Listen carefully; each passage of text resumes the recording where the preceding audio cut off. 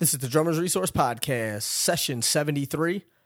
And the quote of the day is from Harry Kemp, who said, "The poor man is not he who is without a cent, but he who is without a dream." You're listening to the Drummers Resource Podcast, home of in-depth interviews with the world's greatest drummers and industry professionals. Information, education, and motivation for drumming and beyond.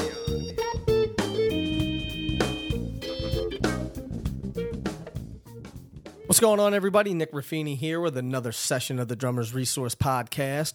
And if you are looking to market yourself as a musician in the modern world and want to brand yourself as a professional and get more exposure and more followers and more gigs, check out my free webinar, Marketing for the Modern Musician, and I'll teach you how to do all of that stuff for free. And you can do that by going to drummersresource.com/register if you want to learn more and if you want to sign up for that webinar. Today's guest is Mike Meadows, who's an award-winning drummer, percussionist, and background vocalist based in Austin, Texas. He's worked with an amazing slew of people from Ben Queller to Hayes Carl, John Fulbright, Sam Baker. He just recorded a record with Chris Christopherson, and he has been all over the world playing music, playing records, playing live. And he also owns a percussion company called Swan Percussion, and they make a ton of amazing looking and amazing sounding percussion equipment from cajones, and he actually invented a drum called the Black Swan, and he has a patent on that, and we're going to talk all about that as well. So let's get right into this interview with my good buddy, Mike Meadows. Mike, what's going on, buddy? Thanks so much for doing this, man. I appreciate it.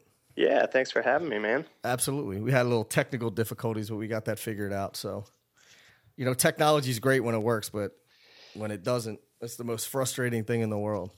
We've become pretty reliant on it. I know, and that's the issue. It's like you're so reliant, and then when it doesn't work, you're like, now what do I do? Totally. So I always like to get some sort of backstory on everybody that I have on the podcast. So what's your backstory? What's your history, and how did you get into playing drums? Oh boy, I've got a pretty interesting one. I basically wanted to play the drums before I could even speak. I would hear drums or see drums, and I would go crazy for it. And before I could walk, I'd pull out pots and pans and bang on them. Like, I just always wanted to play the drums. And when I was about 2.5, I was just begging my parents to get me some drums and to give me drum lessons. And they said no. Flat out. Yeah, they were like, nope, that's not happening. But if you learn the piano, then you can study the drums. So at age 3, I started taking piano lessons. And I wasn't really that interested in the piano, except for I knew that eventually it would help me get to the drums. Mm-hmm. And so then again, when I was 5, I asked my parents, like, hey, I've been practicing piano and learning, and can I learn the drums now? And they were like, oh, well, we're going to go to this thing and you're going to sing with some people and let's just see how you like that. And little did I know I was taken on my first audition. Oh, really? Yeah. So I was 5, and I went to an audition for the Atlanta Boy Choir, which I grew up in Atlanta, Georgia. Mm-hmm. And I got in. So then I started singing when I was 5, and the choir at that time was pretty intense. We had to memorize everything starting at the age of 5, and you start rehearsing once a week for a couple hours a week. Mm-hmm. At that age. And then by 9, you're doing 6 hours of rehearsal 2 days a week, and you start touring in Europe in the summers. Nice. Yeah, and were you into that though, or were you like, man, I don't want to go to Europe for the summer. I want to hang out with my friends. No, I was super into it because I was friends. I mean, you make friends there in that situation. So There were a lot of the other kids were cool, and we'd usually tour for about a month, and I got to go all over the place and sang classical music in like all the great venues, for that music. Like, and I know that you love traveling now, but do you think that that's what got you into traveling as well? I definitely think that's a big part of it. I mean, I started touring when I was 9, so it's like you're like, sorry, man, I'm on tour. I can't hang. Yeah, and it was funny. I know I'm digressing a little bit, but a lot of kids would get homesick and stuff on tour. And the first tour I went on, my mom sent me with like a stack of postcards that were already like prepaid to be able to send back. And on tour, we'd only stop like a few times to be able to buy postcards or whatever, and that was the only way you were allowed to communicate with your family, was through writing letters or postcards. You couldn't call them or anything, and they did that to kind of keep kids from getting too homesick, and just to control it, because when you have like 40 kids or whatever that you're touring and going to meet like heads of state and the Pope and stuff like that, and playing on national TV in these countries, like you got to kind of control the variables as much as you can. Sure. And how long were the tours? They'd usually be like 3 weeks to a month. Okay, that's long when you're that age. Yeah, so when you're 9, that's pretty intense. But so anyway, my mom sent me with these postcards, and I I came home, and she was like, "Michael, how come you didn't send me a postcard? All these other moms were getting letters and postcards from their kids, and I didn't get one from you." And I reach in my pocket and I pull out a wad of cash, and I was like, "That's because I sold all of them, Mom." Look how much money I made. Who'd you sell them to? To the other kids who were homesick and like wanted to send postcards to their families. So I was just out there having a good time, and I knew that my folks would be there when I got back, or nice. At least I assumed so. So like, man, I'm gonna make some bread while I'm out here. Yeah, so I saw it as an opportunity. I like it. Yeah. But so then again, when I was 9, I asked my parents if I could play the drums, because I still, that's what I really wanted to do, And they were like, "Oh, well, what do you think about the saxophone or the violin or the trumpet?" And I was like, "Oh, trumpet's pretty cool." So boom, they signed me up for trumpet lessons right away. Why were they so against you playing drums? Because it's so loud? Yeah, I guess they just thought, it was just kind of noisy and would be, rough to listen to as I got it together. I don't know, man. A trumpet from somebody who can't play the trumpet is annoying as all hell. Yeah. And so then I'm playing piano, still taking piano lessons, studying trumpet, singing in the choir. And then when I was 11, my big break came. And in the choir, I was a second alto, so we never got vocal solos. That was always the sopranos, even though I was the section leader. And but then we would do the Little Drummer Boy every Christmas season. And the kid who had been the Little Drummer Boy, his voice was starting to change, and I knew he was going to be out the next season, and they'd have auditions for the next Drummer Boy. And you're like, here we go. So that was my way to work it with my folks, was to say, "Hey, look, this is kind of my chance to come out and shine as an individual, but I'm going to need some drum lessons." Right. So I started studying classical percussion with Jeff Kirshner, who at the time was playing in the Atlanta Ballet and also did stuff with the Atlanta Symphony, and was teaching at Kennesaw State University. And so first just started off on snare drum, just getting the rolls together so I could get that part. And I did. I became the drummer boy. Nice. And then I actually continued to play percussion with them and tour like as a chaperone or a counselor is what they call it, until I was probably like 16 or 17. So I'd play percussion on other parts like Benjamin Britten's Golden Vanity and stuff. Right. And also just kind of help take care of everything on the tour. So what age group is that choir? So 5 is the earliest you can start, which is when I started. And then it goes up till their voice changes, which is about 12 usually. I got you. That makes sense. Yeah. And then there's an alumni choir that I also sang in for a little bit. And it was amazing. I mean, I learned so much about music. It was at such a high level. You know, we did a lot of stuff with the Atlanta Symphony Orchestra, and the first recording I was ever on was Benjamin Britten's War Requiem with the Atlanta Symphony Orchestra, and it won 2 Grammys. That's nuts. So you get the award for it? No. I mean, it's such a huge, you know, the whole symphony and chorus are all part of it.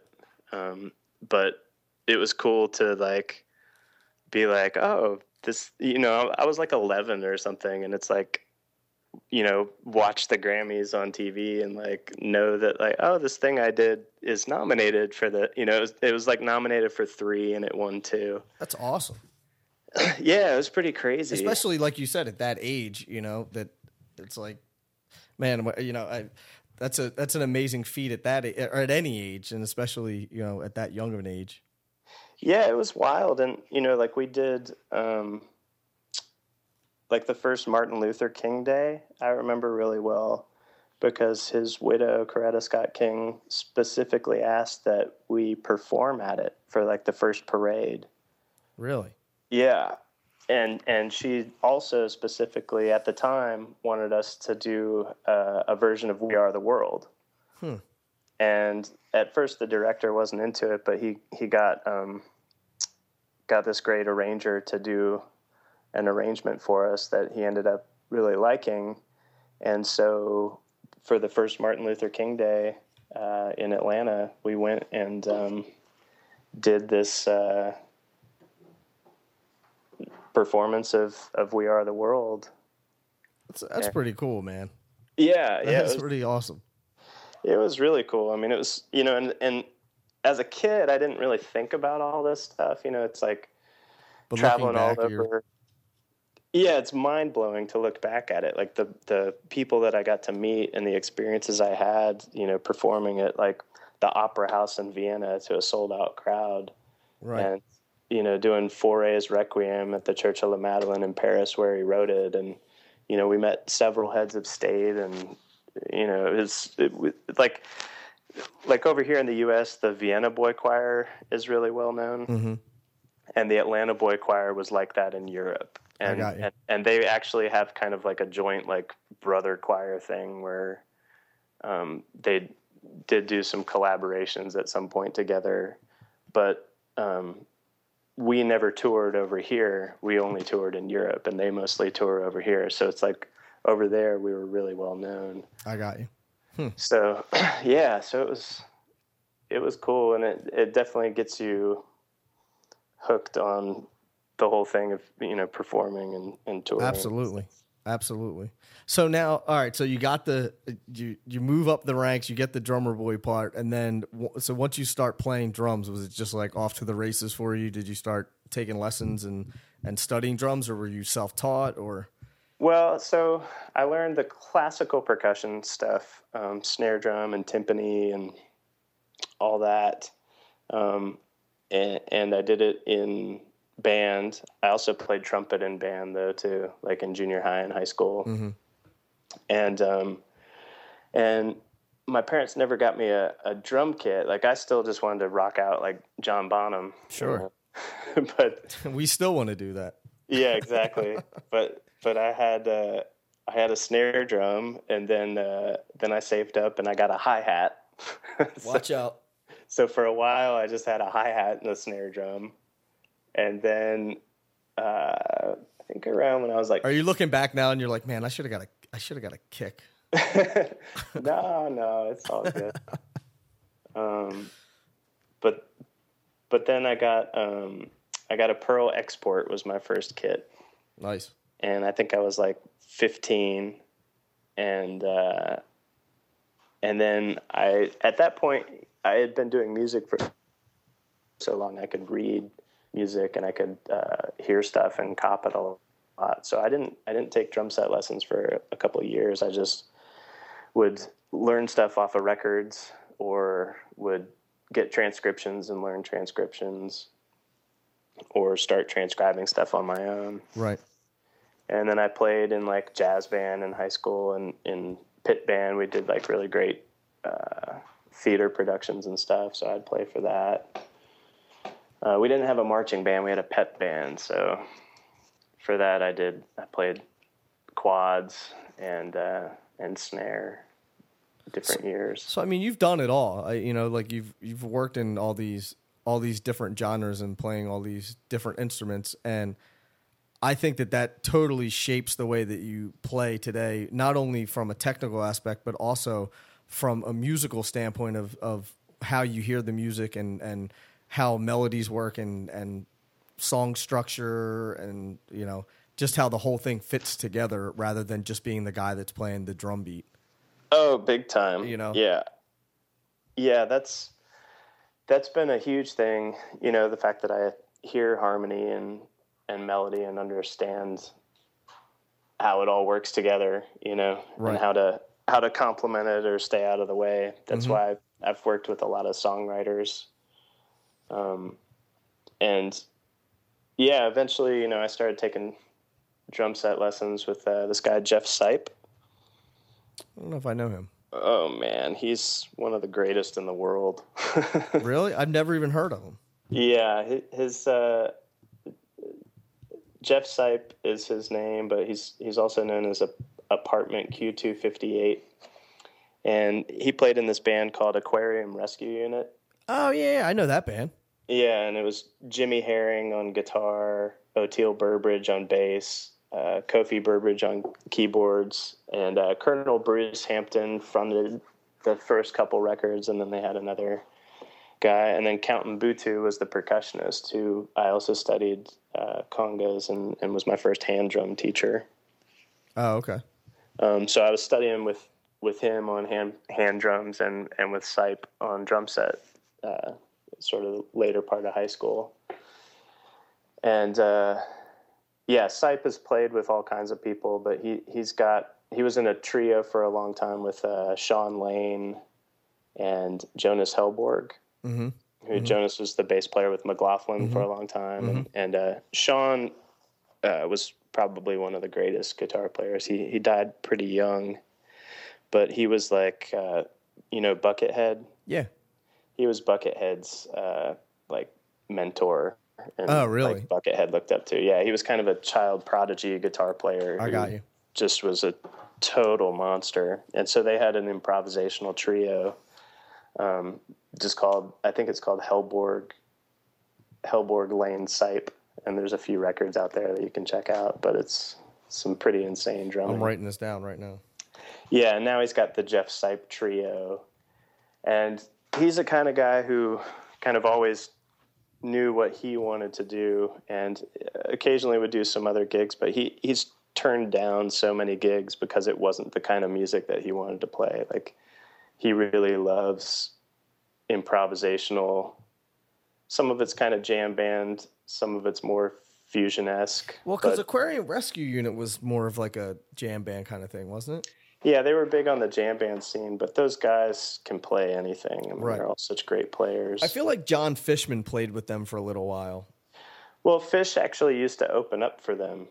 Oh, really? Like years and years ago? Yeah, they would open for him, and then it flipped, and they would open for Fish and stuff. But he never played in the band. But those guys would all kind of sit in with each other. Right. I guess that's what it was. I just remember something about John Fishman playing with Aquarium Rescue Unit. Anyway, go ahead. Sorry. Yeah. Anyway, Sipe. I mean, he is like one of the heaviest players out there. And anybody who's seen him or knows him will tell you the same thing. Nice. And so I felt really fortunate to hook up with him because he taught me some concepts early on that were just major foundation things for me that changed my whole perspective of thinking about time and drums. And just the whole approach, you know. Can we get into that a little bit? What was some of the stuff that you guys went over? And because I love hearing not like the technical side of everything, like, oh, he taught me how to play rudiments or something like that, but more of the approach and like you said, how to feel time and how to hear different things and approach playing. Yeah.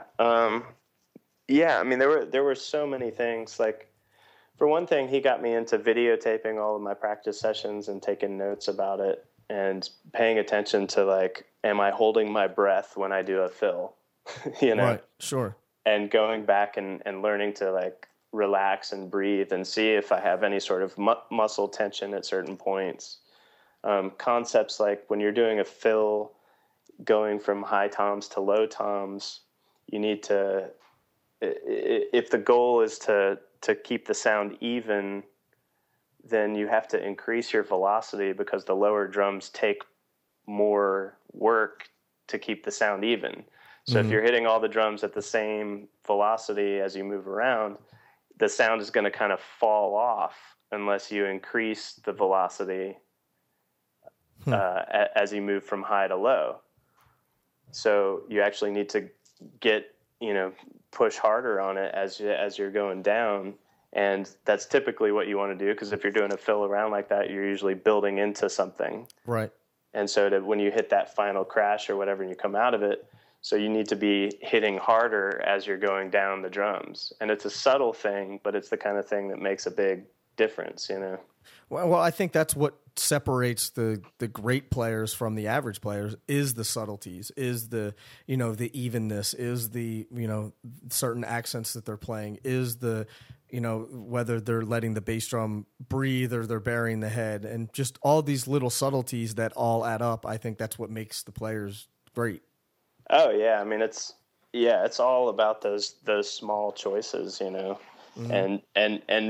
having the ability to make those choices. So you learn all these things, and then you learn how to use them or not use them or completely disregard them, but at least you have the ability to make those choices so that you can be as musical as possible, right. And really support what it is whatever style or whatever it is that you're doing, knowing everything and every little subtlety behind it as much as you can, to be able to then do the best job you can for whatever the end goal is, I agree. So I have two questions stemming from this conversation. One, there's so many things to work on outside of all of, like, you have to learn your styles and you have to learn your rudiments and all of the fundamental things that you need to learn.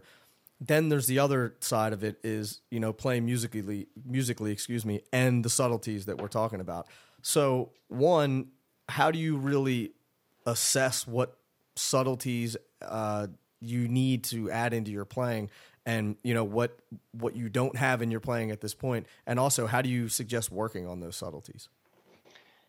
I think some of them come just stylistically, depending on if you have a certain gig that you're doing. There are certain ways of playing that you're going to have to play, Mm-hmm.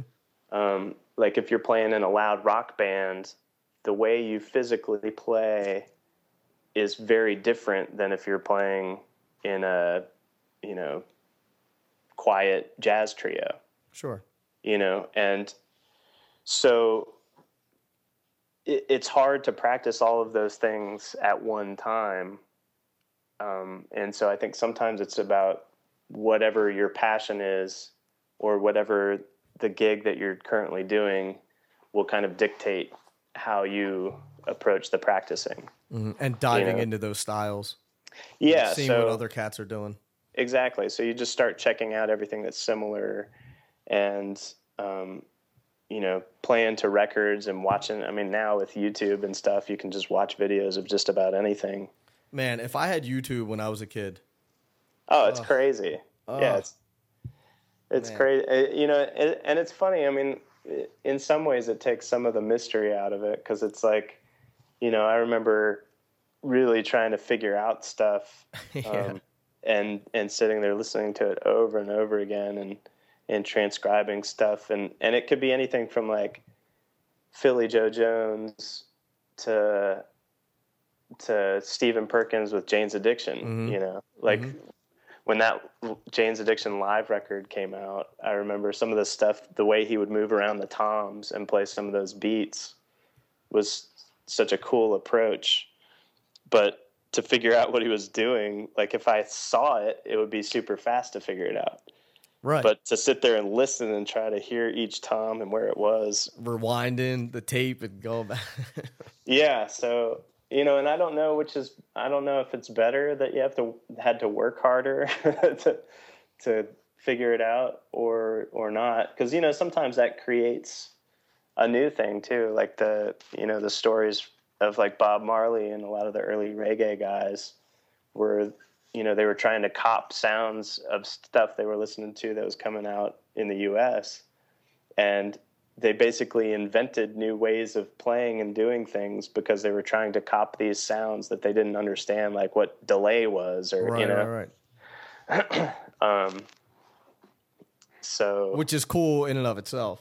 Yeah. So that's like, you know, it's an interesting thing because now you can just watch a video and you can actually see how somebody does something, but maybe you're not coming up with something that would be even cooler and maybe its own creative inspiration because you were trying to come up with something that you didn't understand, and you stumble on this new thing that's even cooler. You know, I don't know. You know, and I agree with that. I totally agree with that, Mike. But there's one thing that always gets me though, is that it seems like there's more information out there now than there ever has been, and the level of playing has decreased.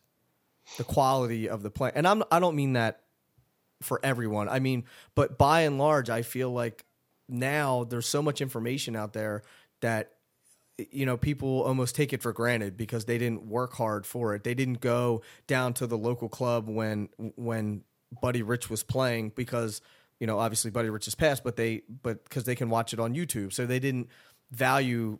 I feel like people don't value the education as much now, and, you know, dismiss it and don't really spend the time falling in love with the instrument the way that you need to, or the way you had to years ago. Yeah, I don't know. That's a tough one. Because there's certainly a lot of great players out there and people doing really cool stuff. Which I agree with too, you know? Yeah.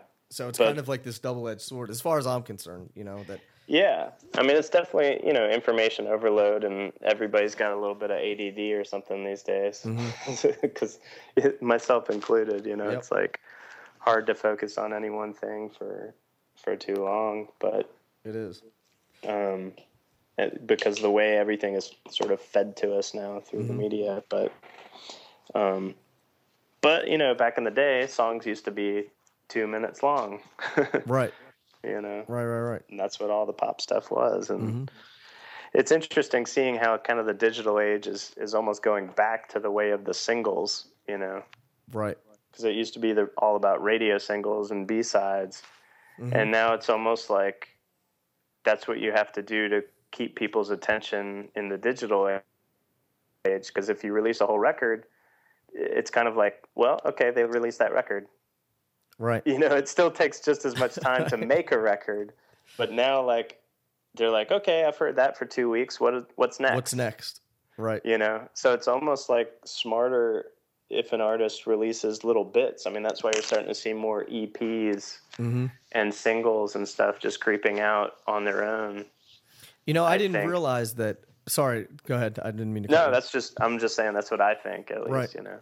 It's funny. I didn't realize this until I talked to Ndugu Chancellor about when they cut the Thriller record, and Quincy Jones said that he wanted it to be like old radio tune, or like they wanted the record to come out like it was an old record. So they wanted every single song on the record to be a single, and that was it. And he said he wanted each song to be like a Polaroid, and it could stand on its own. And it didn't have anything to do with the rest of the record. Right. And he was like the first guy that ever did this. And they made each song sound different. They made each song, you know, a single so that they could just put it out as they wanted to and just keep putting out new singles, rather than, you know, records at that time had 2 singles on it and the rest were, you know, filler. B-sides or filler. Yeah. Right. pretty Totally. amazing. Pretty amazing concept though that it was never done before that. Oh yeah. No, I love that idea. I mean, I love the concept record too, though. It's like Me too. That's a cool thing. I like what I haven't checked it out yet, but I know Jeff Tweedy, just his new record Tweedy is like a double LP. That's awesome. And I read a thing where he very consciously made it to be listened on vinyl in a certain way, where you listen to the A side, then you flip it and listen to the B side, then your ears kind of take a break, and then you listen to the next record, and so as he put it together, he had it as a concept of doing it as two records and sort of having that break in between each side and also between the two records, and listening to the whole thing as an experience, And I dig that too. Yeah, which is totally a cool.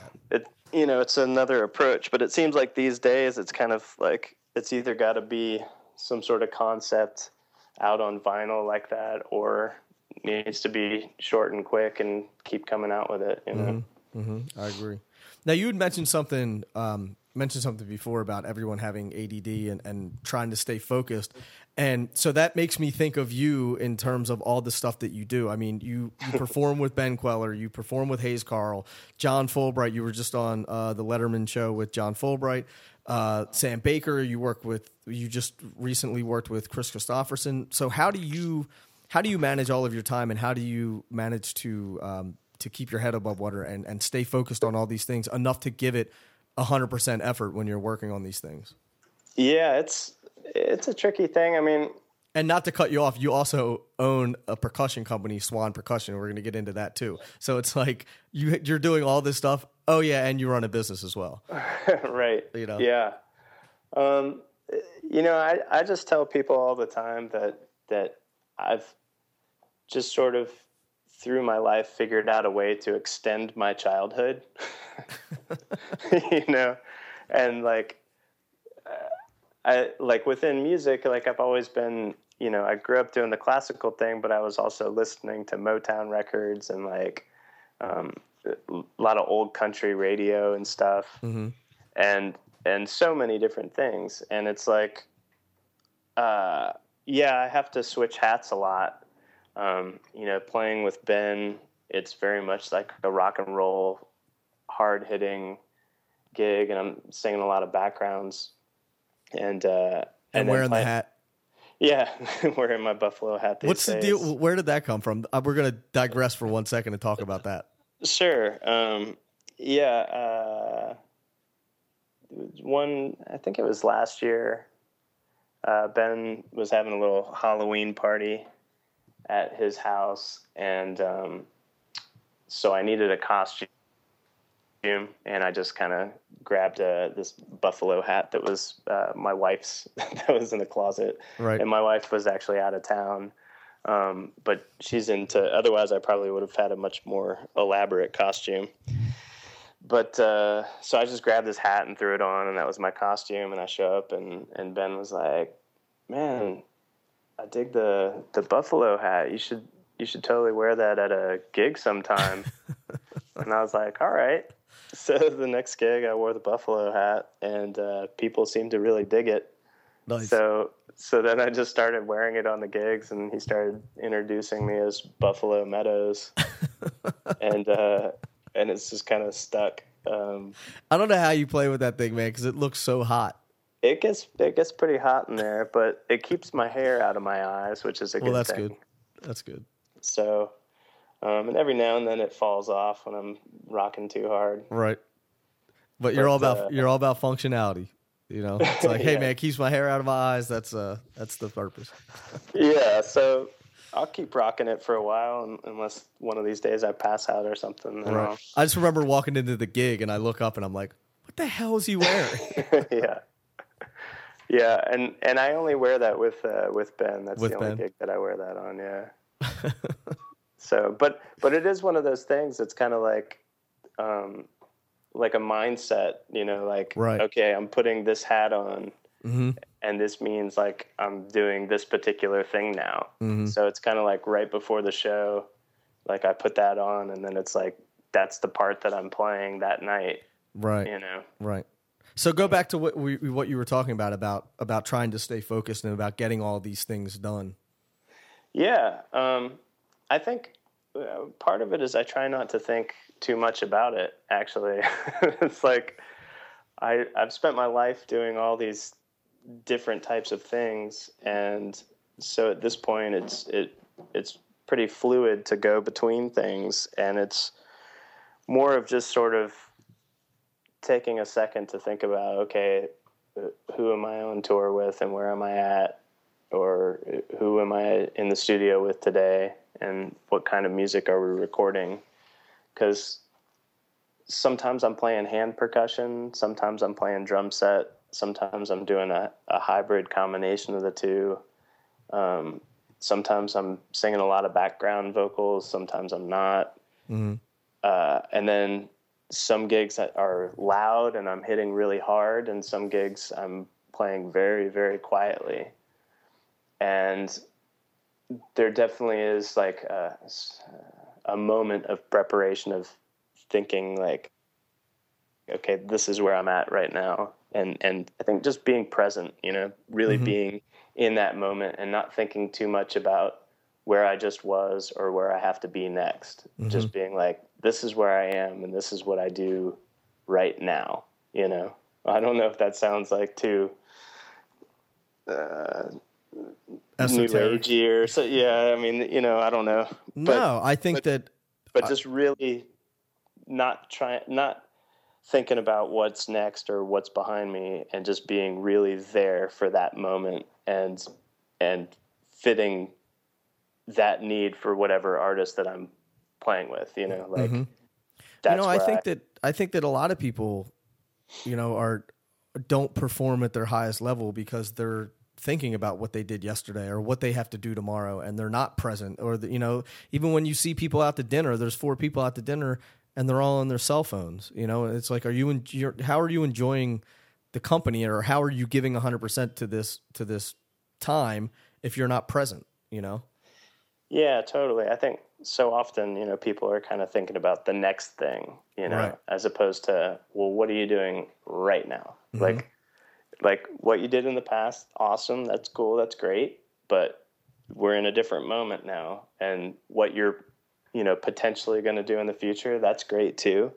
But, you know, I just think it's really important to just kind of take a minute to be focused on where you are right then and do the best job for that moment, you know, that you possibly can, and being focused. I mean, same thing with being in the studio, like as a track is going down and you're in the studio, like,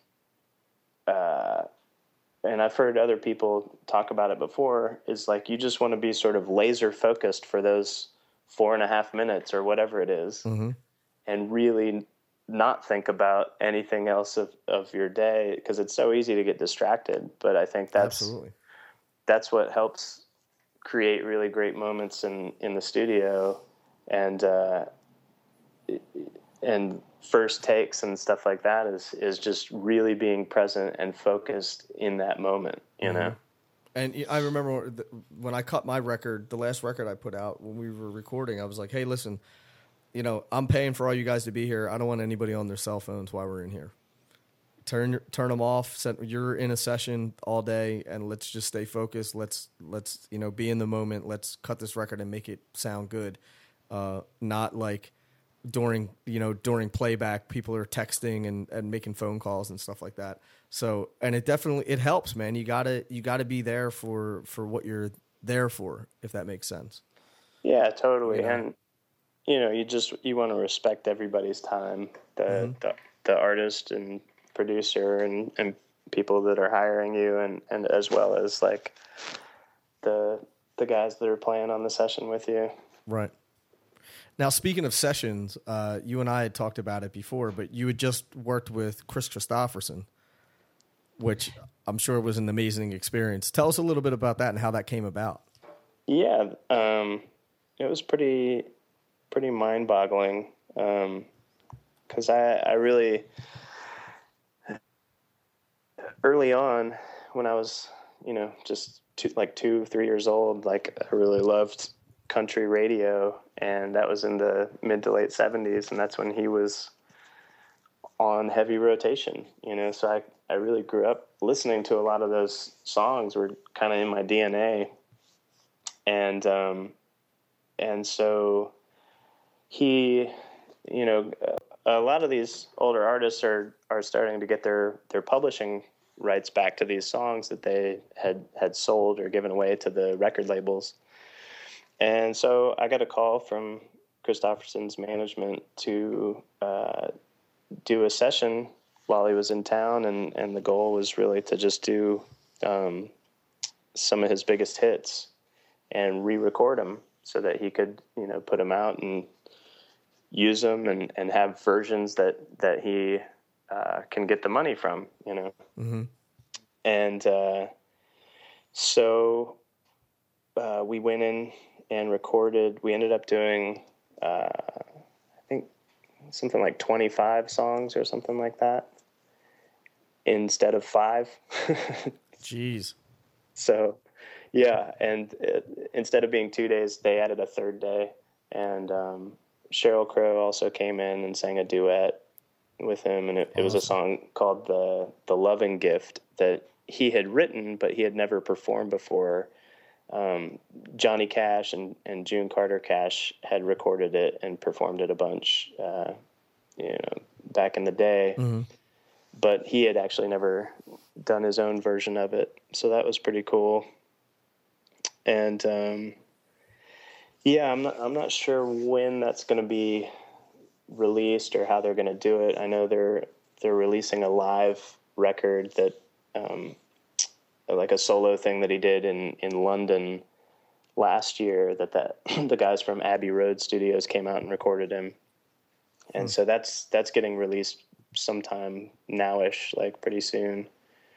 So it'll probably be another year or so before they get around to releasing those. But it was just such a cool experience, recording me and Bobby McGee and Sunday Morning Coming Down, Help Me Make It Through the Night, like just all these songs that are just classics, and to do them with the guy that wrote it was phenomenal. So how does that call come in? I mean, did you know his management, or were you recommended by somebody? Yeah, I knew his management. Oh, okay. Yep. So I get a lot of questions. People always ask me, what should I do if I want to be a session drummer? What should I do if I want to be a touring drummer? And you do both. And you do it a lot. I mean, you cut a lot of records, and if you're not on the road, you're in the studio. If you're not in the studio, you're on the road. So what is your advice for people that are trying to do the same exact thing? I guess the thing is just to really get out and play music that you like mm-hmm. with people that you like as much as possible, and do the best job that you can, and be a nice human being and show up on time, and eventually word will start to get around. I mean, I've never, the only audition that I've ever had was the one I told you about earlier when I was 5 years old. That you didn't even know about. That I didn't know was an audition. Right. But that's literally the only audition I've ever had. I mean, a lot of things, it's just kind of like you play with somebody, and then, maybe someone else sees you at a club and they like the way that you play. So then they ask if you're available to play some gigs with them or do a tour or maybe a recording. And I think the thing for me is I've always kind of, even though I've played a lot of different styles, eventually I kind of started doing my own thing and just being true to myself and my own personality. Mm-hmm. And, I love hand percussion stuff, and I love drums, like drum set, and I love combining them, and I love creating different sounds. And the more that I started doing sort of these things in my own unique way, and that was true to myself and my personality, the more the case became that I would get calls just do my thing as opposed to somebody who's looking for a good drummer, you know? Right. And that's great because to me, it's kind of like, you know, that was one of my ultimate goals, was to get a voice of my own eventually, whether it's on drum set or percussion or both, but to get to a point where they're calling me because they specifically want me for what I do in my own voice, because the cool thing about that is I know how to be me better than anybody. Exactly. Right. You know what I mean? Right. Like, it sounds kind of ridiculous. No, it's like, it makes total sense. Yeah. There's no fear, you know. It's like, oh, they called because they want me to just be the best version of me, and right. I can do that. You know. Right. No, it makes total sense. They don't want me to do this other thing that I may or may not be able to do. Right. And so, I really tried to cultivate that as much as possible, and to learn to say, like, oh, you know what, maybe I'm not the guy for this gig. Like, actually, this is the person that you want. Sure. And I think that's an important thing, is to really realize what it is that you're passionate about and what makes you happy, because that really comes off to everybody, whether it's in the studio or on stage. If you are happy and stoked to be there, then people are going to know that. Mm-hmm. If you feel like you're just hanging on, they're going to sense that too. If you feel like you're bored out of your mind, they're going to know that. Mm-hmm.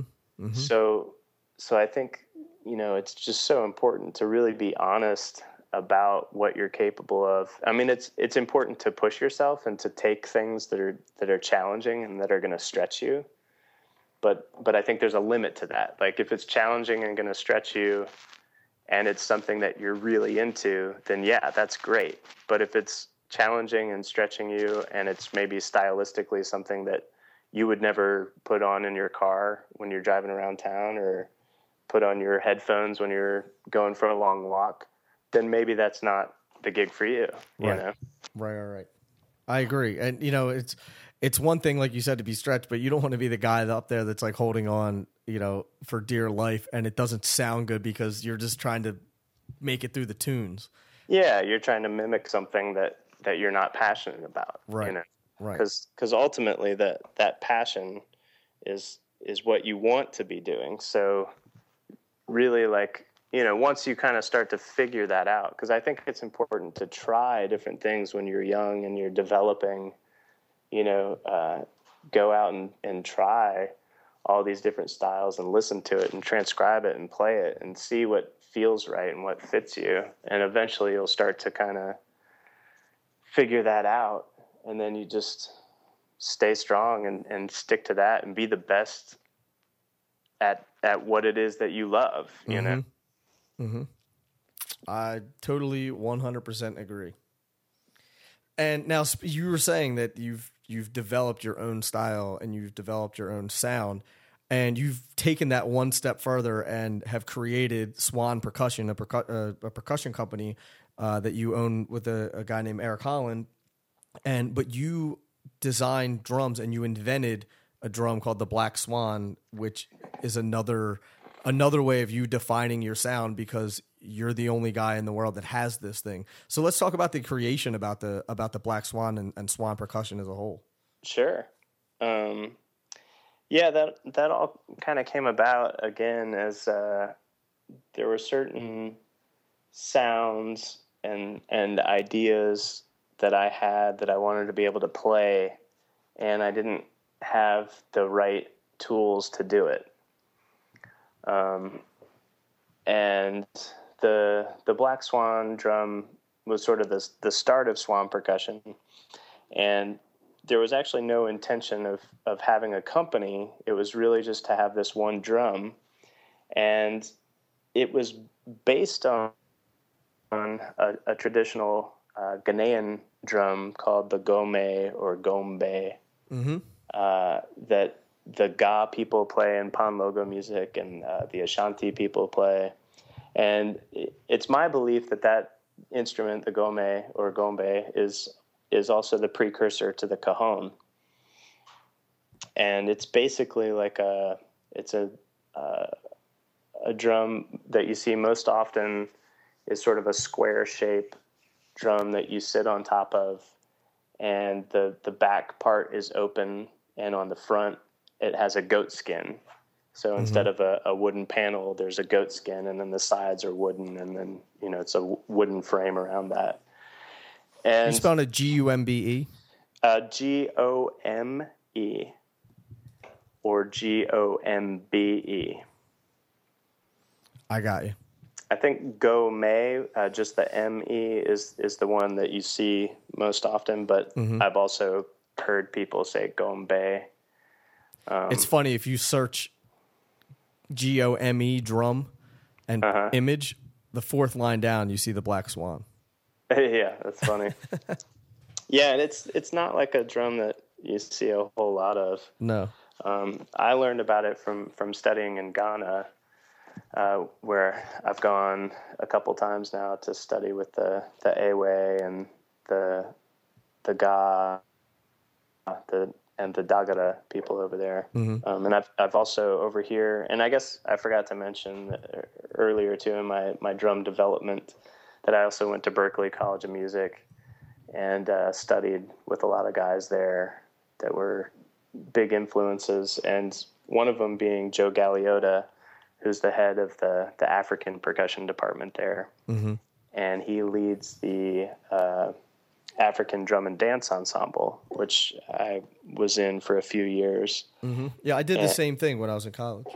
African percussion was awesome.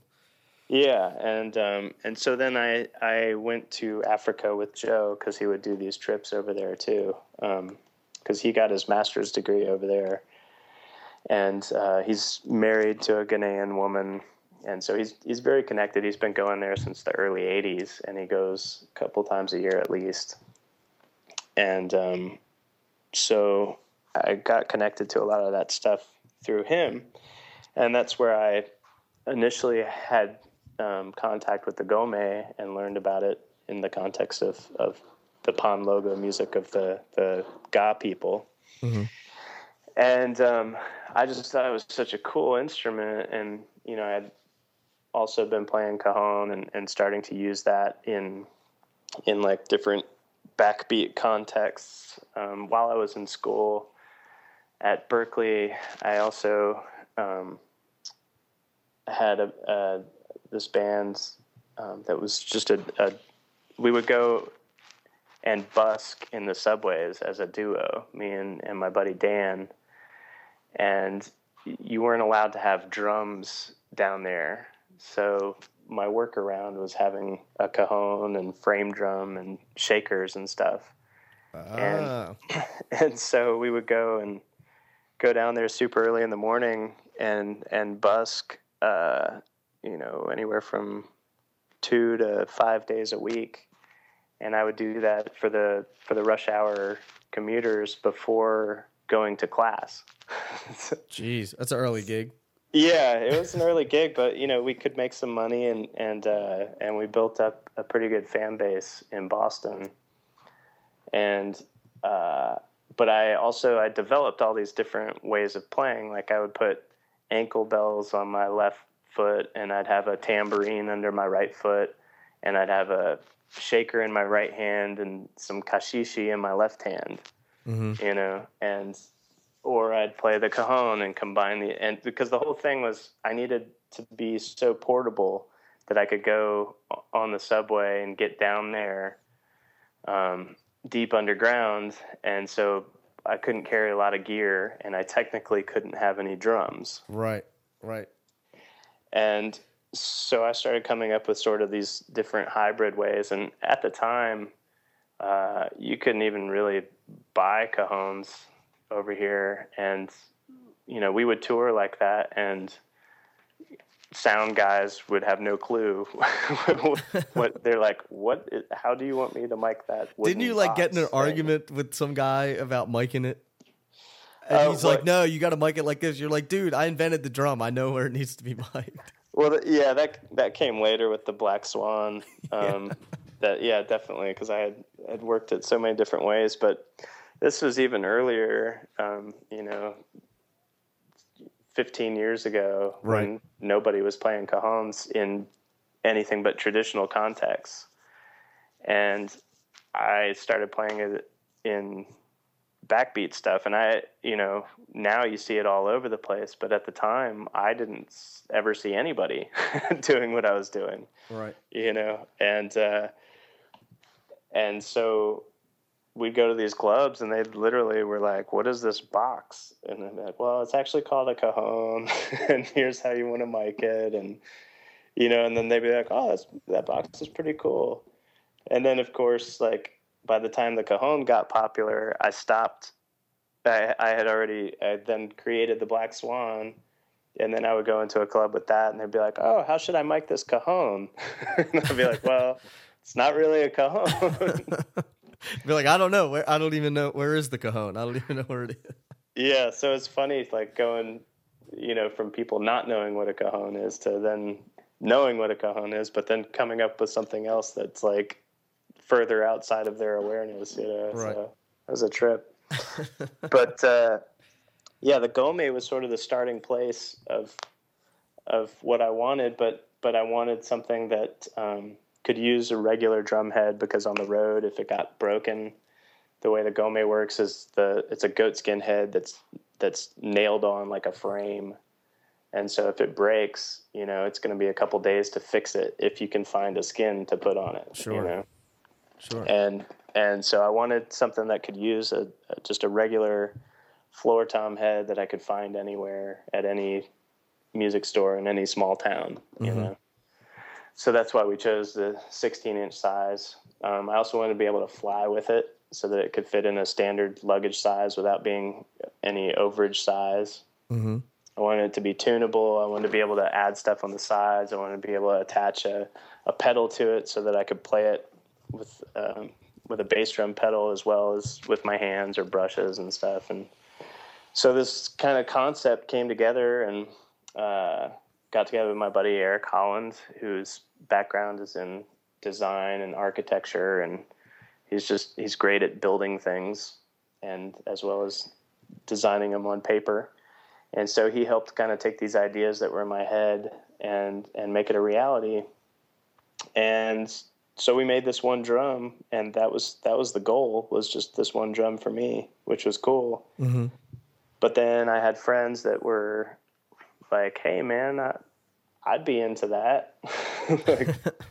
So we applied for the patents and created an LLC and all that kind of stuff, got all the legal stuff together and decided to launch it as a product and start a company. And let me tell you, other than the Black Swan, you guys make a bunch of different things too. I mean, you make cajones and the knockbox and shakers and a bunch of other accessories and things. And every single product that you guys have, and the listeners out there should definitely go check out swanpercussion.com. But every single thing that you guys make is absolutely beautiful. When you look at it, that it is a high quality product, but it looks really, really good too, which is cool. Thanks, man. That was important to me. I wanted everything to be really good levels of quality. Yeah. Sort of the impetus for everything that we do is just stuff that I wanted to exist that didn't currently exist. Right. So even like our cajones, they're not like traditional cajones. There's some great traditional cajones that are already in existence and that are out there. But at the time, I started combining playing cajon and drum set together and going between the two. But I'd have to put like a phone book on the cajon, and then I'd have to. Luckily, I have really long arms, but I'd have to kind of stretch down to get to it. And so, like, one of the things we did was the first cajon that we came out with, we call the Corsoba Deluxe, and it's a taller cajon. So it's for my height to sit at a drum set. Right. So it's literally was created to be my perfect throne height. Right. So basically you just started this company to make all the stuff that you need. Yeah, exactly.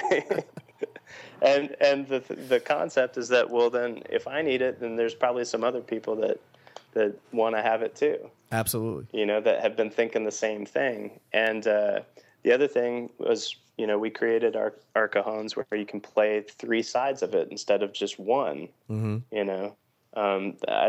There's some that you can play 2 sides, but now people are starting to catch on to that. But at the time when we came out with it, there was no cajones that had 3 different playing surfaces.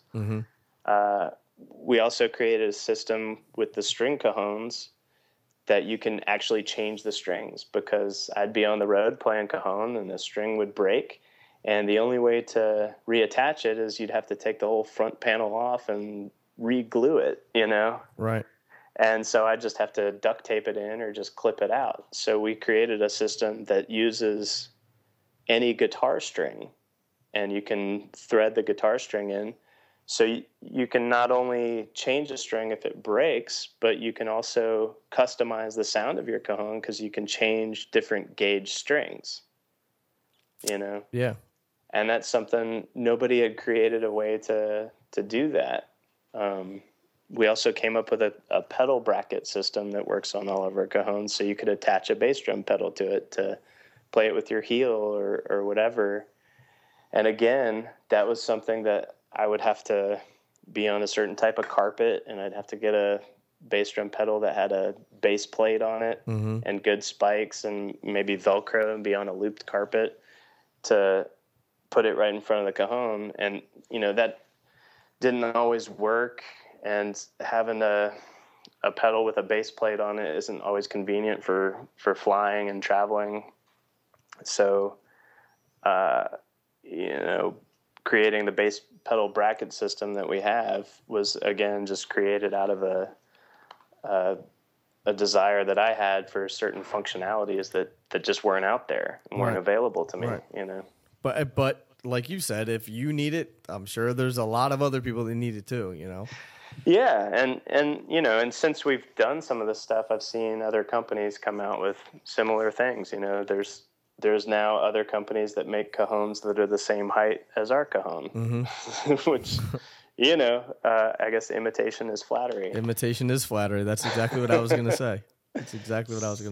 Yeah, and I've had that happen with a handful of our designs. And, some things we have patents on and I would be more protective of, but certain things, you just got to kind of let go of and be like, you know what? More people now finally have exposure to these tools, which is ultimately what I wanted anyway, is to have good tools for myself and for other people. And, a lot of our shaker designs too are very different, it's sort of enabling you to play shakers in different ways that you really can't with what was available. Right. And so the thing with Swan is all of our products have to be innovative in some way. They have to be versatile, and then they have to be made with quality materials and craftsmanship. So that's sort of the 3 things that make something a Swan product. So everything we do, we're not trying to do anything similar to what's been done. We want to do things that are totally different, Well, I think you guys have done a fine job at that. I can't wait to see more stuff that you guys come out with. So, thanks, man. Absolutely. So what's on the burner now for you? What's the future look like? Oh, the future keeps moving in the same direction. Bunch more records and more touring. I'm always studying more music as well, like getting ready to go back to Zimbabwe, and I'll be studying Mbira with my teacher Matamai over there. I love to constantly learn.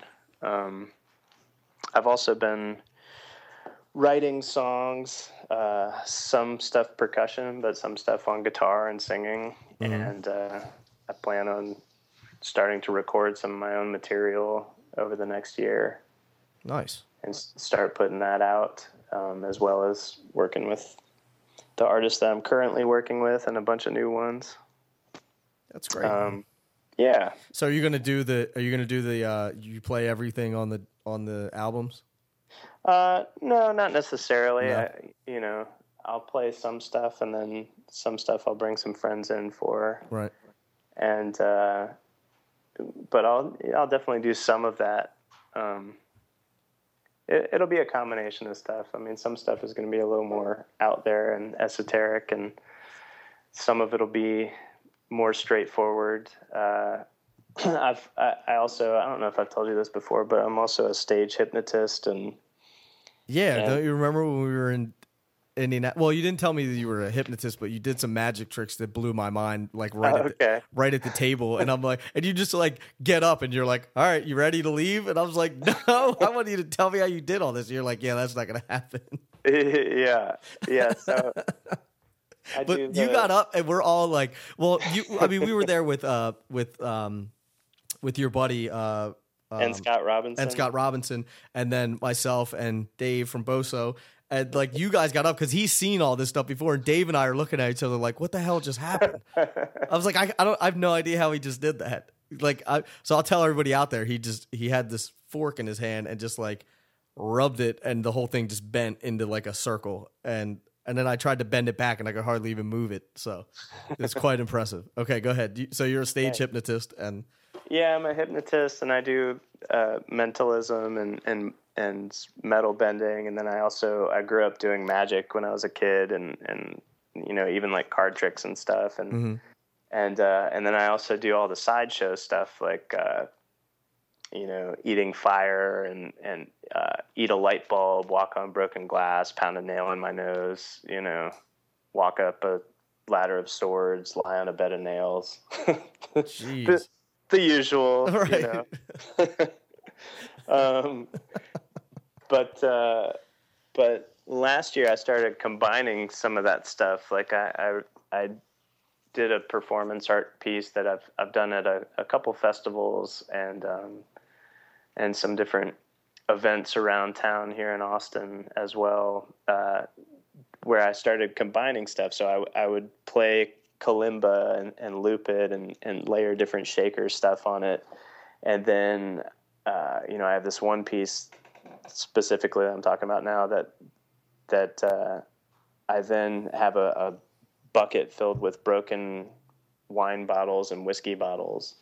And I pour the glass onto the stage, and then I take my socks and shoes off, and I walk barefoot on the broken glass while the loop is going. And then I'm also playing the hajira, which is a type of frame drum that Cooperman Drums makes. And I improvise on the Cooperman hajira as I'm walking on the broken glass, which is also mic'd up. And the loop is going. Jeez. So it's kind of combining the, two of my different passions together. And I'm working on some other pieces that are also going to combine those things as well. So one of the things I want to do is release some of those songs in video form, So right. Go get a good audio recording of it in the studio, but have someone come in and film me doing the whole thing in the studio as well, and just put that out there. And it's more definitely more on the outside of the realm of what I normally do, but it's cool art. It's a different expression, and it's something that's very unique to myself. Yeah. So I dig it, man. I like that. I like the fact that you do all these crazy things. I don't know. I don't mean like you do all these crazy things. I meant in terms of you do a crazy amount of things that you're like, oh yeah, I cut records with Chris Christopherson, and I walk on glass, and I can bend metal, and I'm a hypnotist, and I wear a hat and play with Ben Queller, and it's like, and you do all these things, and you're like, oh yeah, then I'm going to Zimbabwe, and I do this, and I think it's awesome, man. I think it makes you totally well-rounded, and I think that you take risks sometimes, to further what you want to accomplish, and they pay off for you. And I think that's great. I think that's admirable, and I think it's cool. Thanks, man. I mean that. It's cool, man. I think that there's a lot of people that are like, damn, I wish I had the balls to do some of that stuff. Really? Yeah. Like, oh, I'm just going to create this drum now. Right. And it's like, to you, you're probably like, oh, it wasn't that big of a deal. But for somebody who's never done it before or that wants to do something like that, it's a large, even just starting this website that I did, Drummers Resource, it's like, you know, it was a huge undertaking. And now I look at it, I'm like, oh, anybody could have done it. But it was a pain in the ass. And it took, you know, it's a lot of hard work. But, you know, it pays off after a while. But kudos to you, man. I admire everything that you're doing. It's awesome. Thanks. Absolutely. I appreciate that. Absolutely, man. So if people want to find out more information about you, they can just go to meadowsdrums.com. Yeah, meadowsdrums.com. I'm pretty good about updating on there. I could definitely use an overhaul of stuff, but my schedule's usually up on there. And some more information about me and links to Swan and all that stuff are all there at meadowsdrums.com. And do you teach too? Occasionally. My schedule doesn't really allow for it very much. Right. Why? You're not that busy. It's not like you're doing stuff. Yeah. So I do the occasional like one-off lesson, right?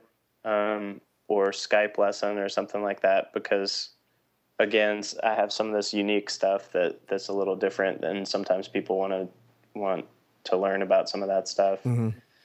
And sometimes I do workshops. I've done different, like I have one workshop that's just playing shakers, and a lot of really unique people need to learn how to do.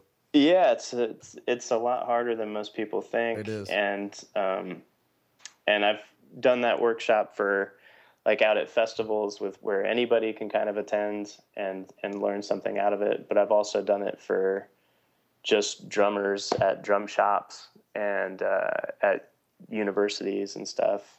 So I do clinics every now and then. And cool. Yeah. Well, everybody out there, if you're listening, go to meadowsdrums.com if you want to learn more about Mike. Also, do yourself a favor, check out swanpercussion.com. You will look at all their percussion instruments and you'll realize what I'm talking about when I say how beautiful they are, and they also sound amazing as well, which is the most important thing, but they look great too. So check that out. And Mike, dude, thank you so much for doing this, man. I appreciate all the time that you spent chatting with me today, and we'll have to do it again soon. Yeah, sounds good. Thanks for having me, man. Absolutely, man. It was a pleasure as always. I always love talking to you. Likewise. And I'll definitely be in touch. Sounds good. All right, man. All right, take care. All right, you too, brother. So that was the very talented Mike Meadows. Be sure to check him out at meadowsdrums.com. Also, check out his percussion company, swanpercussion.com. And if you're looking for a way to market yourself as a professional musician and get more exposure, more followers, and more gigs, check out my free webinar, Marketing for the Modern Musician. You can get more information and register for that at drummersresource.com/register. Check me out on Facebook, facebook.com/drummersresource, on Instagram at drummersresource, and on Twitter at drummersrsource. And until the next podcast, keep drumming. Thank you so much for listening, and I'll be talking to you soon. Peace.